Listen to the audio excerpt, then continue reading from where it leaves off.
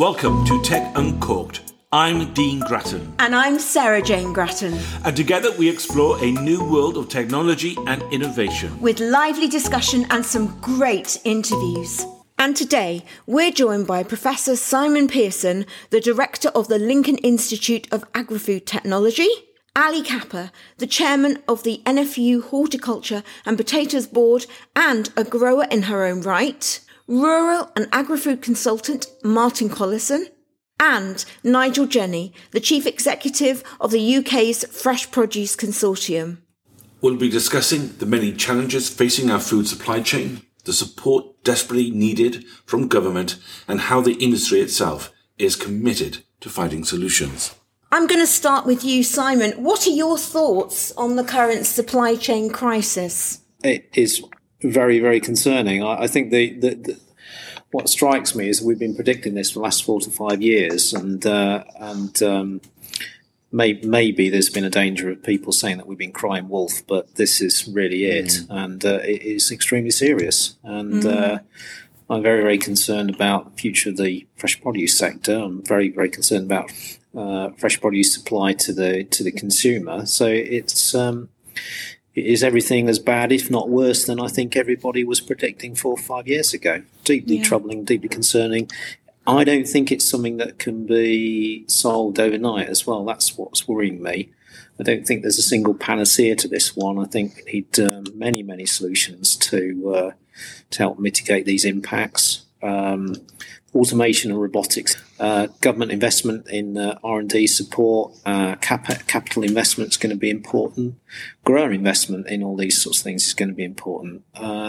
Access to skills workers, very, very important. So there isn't one thing that's going to solve this problem, but it's big, if not bigger than I think anybody predicted, and it's deeply troubling. How has the problem happened? I mean, of course you're going to say Brexit, but is it just really Brexit? No, I think it's a conflation of several things. There's no doubt Brexit's a big driver. Immigration Act's a driver. Changes to taxation rules for logistics lorry drivers is another driver. COVID is another driver. I think maybe it was all set, and maybe all these things were ready to go, and COVID's effectively just pulled the trigger. The perfect storm. The perfect storm, as they say, yes. Martin, what are your thoughts on all this? Another factor which I think does play into this is that we didn't have too much concern about the supply of labour, at least not to the degree that we have now, throughout most of COVID.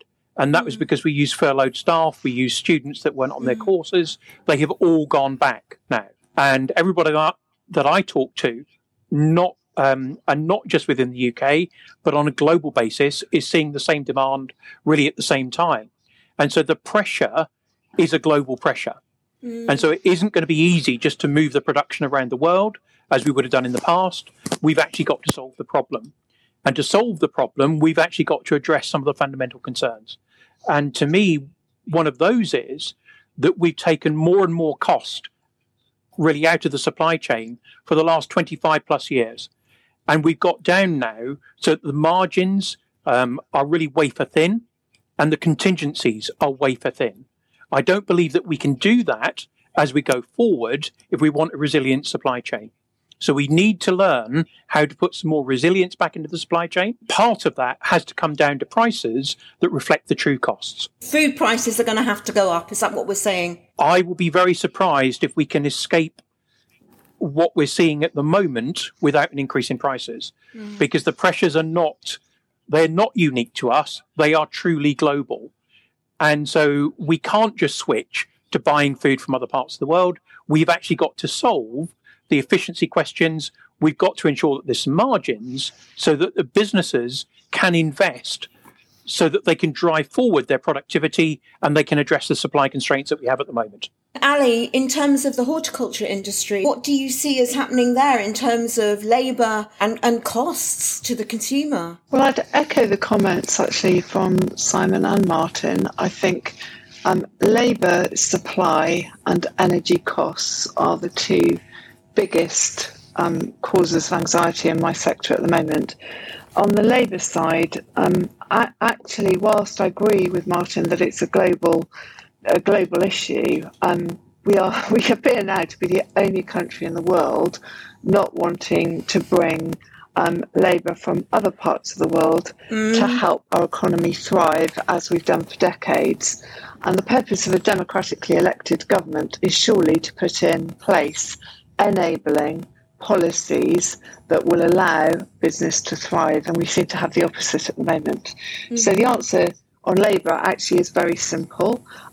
We need the seasonal workers scheme to be expanded. It needs to be doubled. The number of permits need to be doubled. The number of permit operators need to be increased. And it actually needs to be expanded to include ornamentals and flowers. But it isn't just seasonal labour that's the problem now. We have a problem with the permanent roles in our workforce. We have the highest vacancy rate on record, and unemployment is sub 5%. And in many of the rural areas where our primary food production and processing happens, unemployment levels are as low as 2 or 3%. So despite the government challenging the sector to recruit UK nationals to do these jobs and pay them more, the truth is those people just aren't there. So we need enabling policies, and on permanent year-round jobs, we need temporary visas that will allow people to come in for 12 or 24 months and help the sector thrive. Energy is one that I think we cannot overlook. And again, it is a global issue, but it's, for all the perfect storm reasons that we've discussed, it's worse in the UK.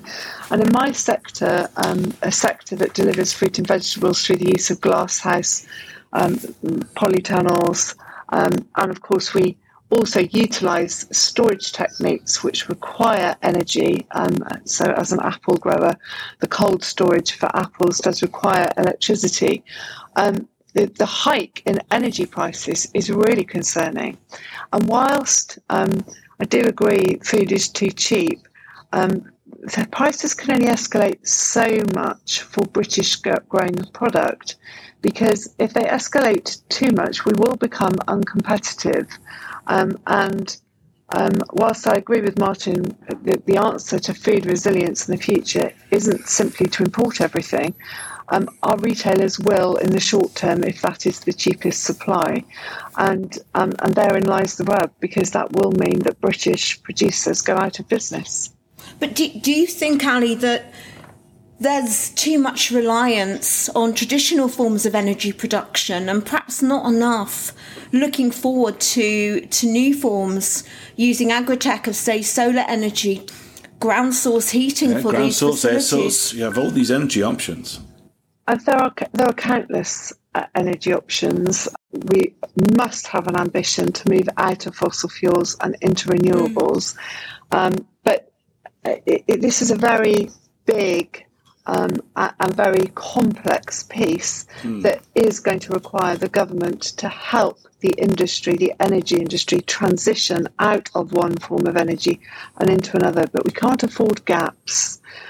So whilst the ambition to get out of fossil fuel is really good, if that means that the country's energy inflates by 100% overnight, which is what it feels like it's doing at the moment, and if that energy or fossil fuels become short of supply as a consequence, we suddenly aren't feeling much like a first world economy. We're suddenly feeling like a stuttering second or third world economy. It's all about support, really. What the industry is saying is, come on, give us some support here. And I know the FPC is a huge advocate for this, Nigel. Look, I think we should congratulate ourselves and not just take these things for granted, that as a horticultural sector, we have been and are highly productive, highly efficient, and have invested as businesses millions of pounds over many, many years. So the criticism of government that we simply just have to help ourselves is unreasonable. You know, we do need and do want to find solutions for the medium and long-term future, but we do need support in the short term to manage some of the issues we've just touched on.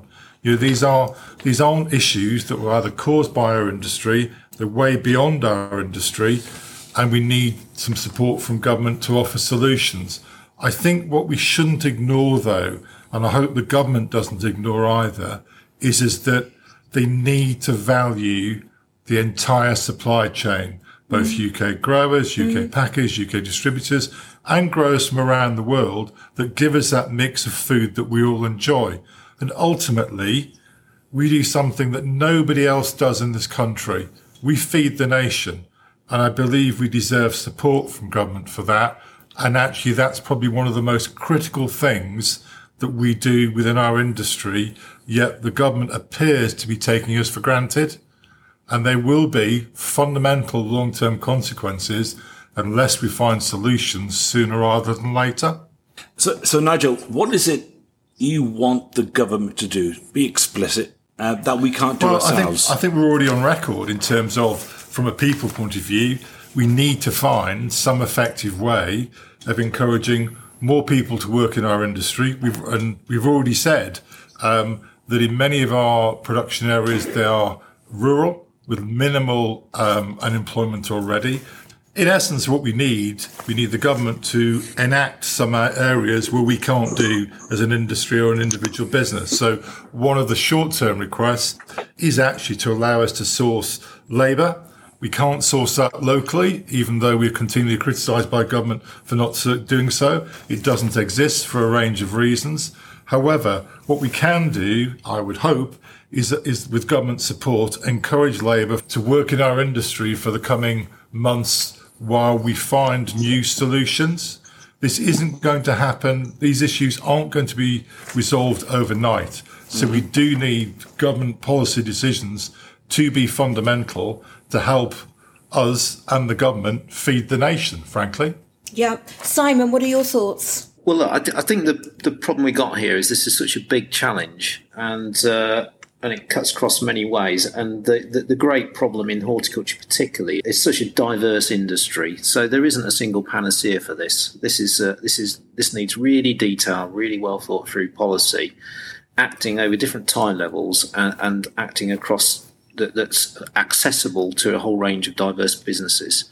That is a real genuine challenge. So time zones, it's really important. So we need a short-term strategy which really fills the gap. So it enables a transition for businesses to de-link themselves from this requirement for labour to a more automated or future. That's a short-term urgent intervention that's absolutely required.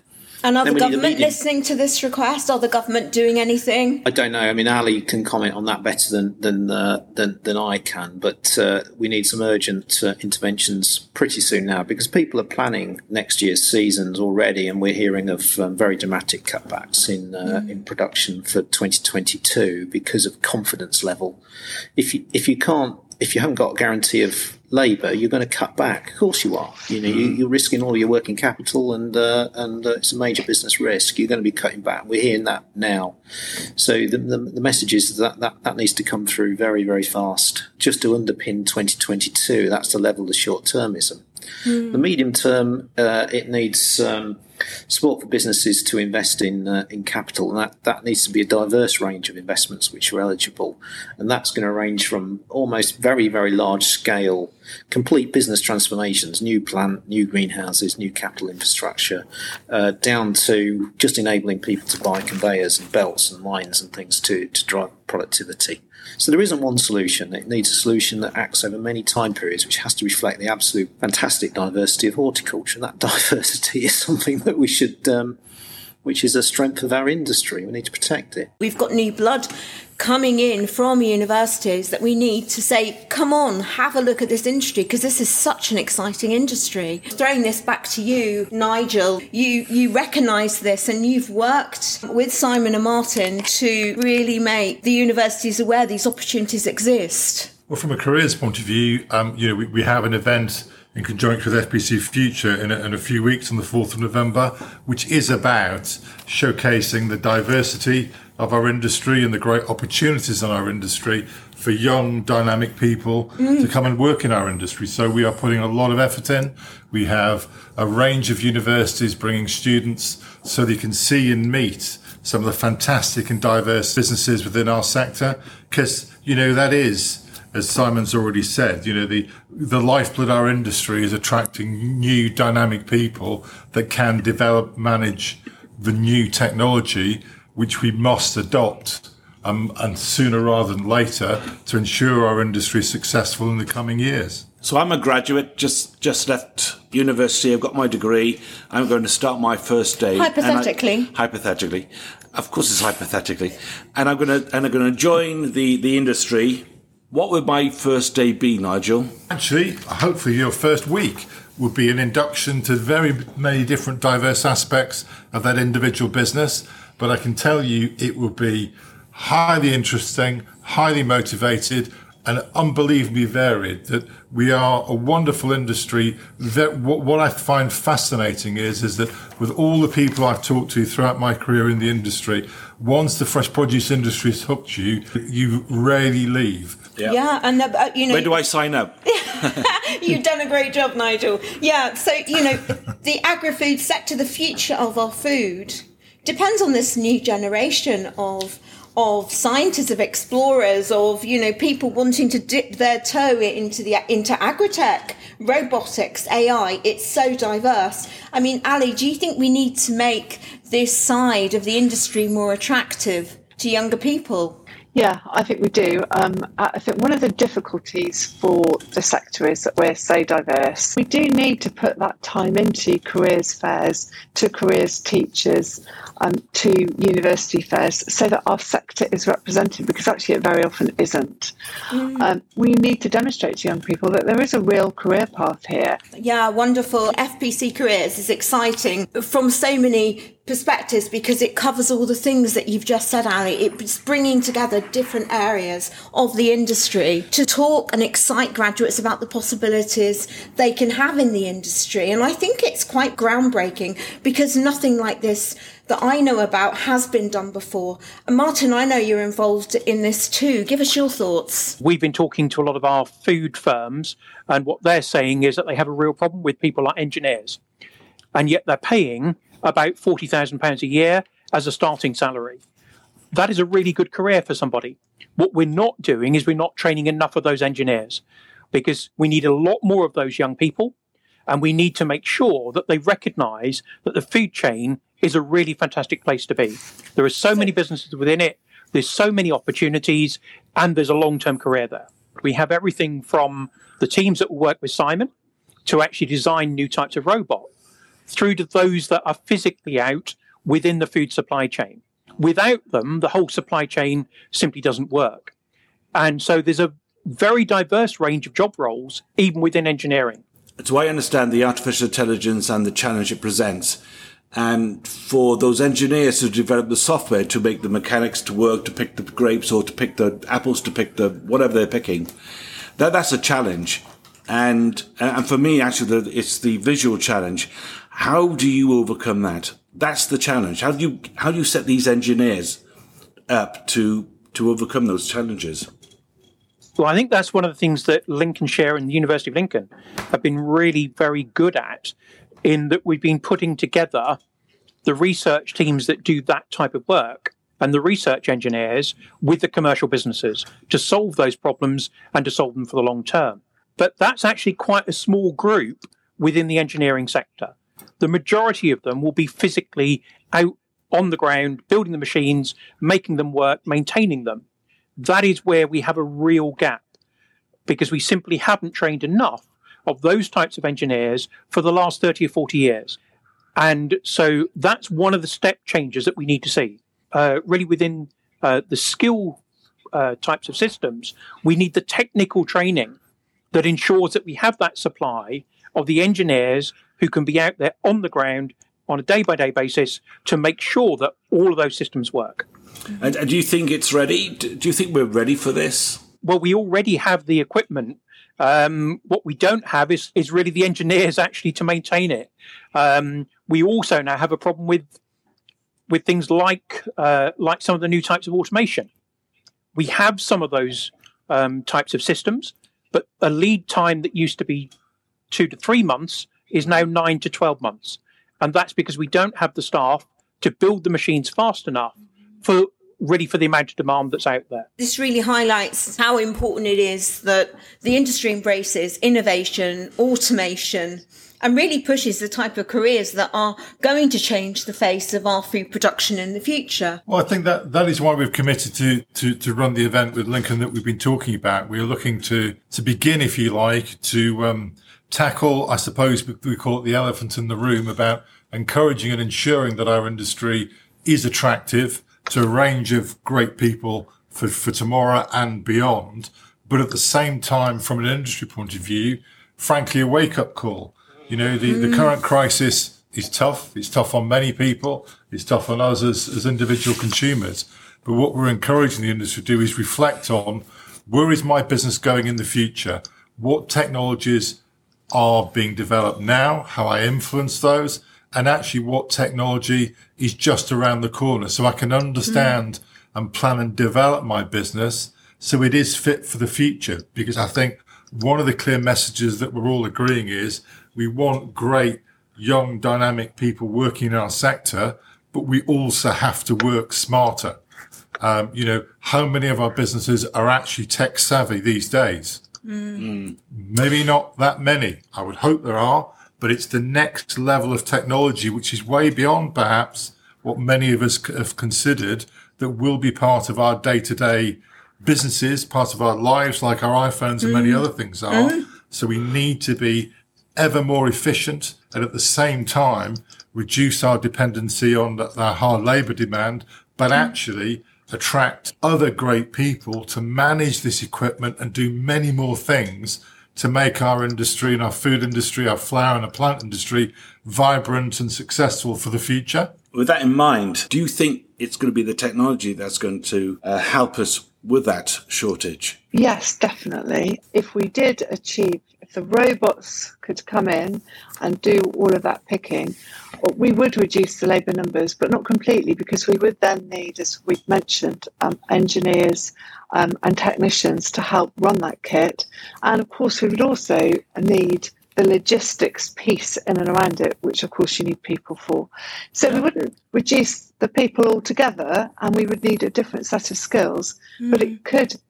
Robots for hand picking of fruit would make a significant difference. Yeah, the technology itself has brought about a whole new industry where people need to learn new skills, new jobs opening up. So one thing leads to another, exactly, as it were. Yeah. But soft robotics now is a really exciting side of things, because it's all about testing, feeling and gently picking the soft fruit that robots just a couple of years ago couldn't touch without ruining. And now they're able to sort of censor them, find out, yes, they're ripe, pick them gently, preserve them and pack them up.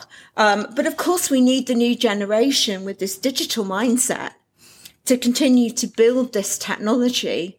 And I think what's exciting is that today's graduates, they're born into a world of technology. Everything has a technology solution and an innovation to sort of work towards to change things. So a lot of it is down to education and actually showcasing what the industry can offer these wonderful young people with these great ideas. If the government would commit with a strategic plan for the sector and believe in the fact that the UK can and should produce some of the best food in the world, and that it can do that in a low carbon way and in an efficient way, then I think we'd be going somewhere. What we need that commitment from government to work with us. And it's no good just having a commitment for a year or two.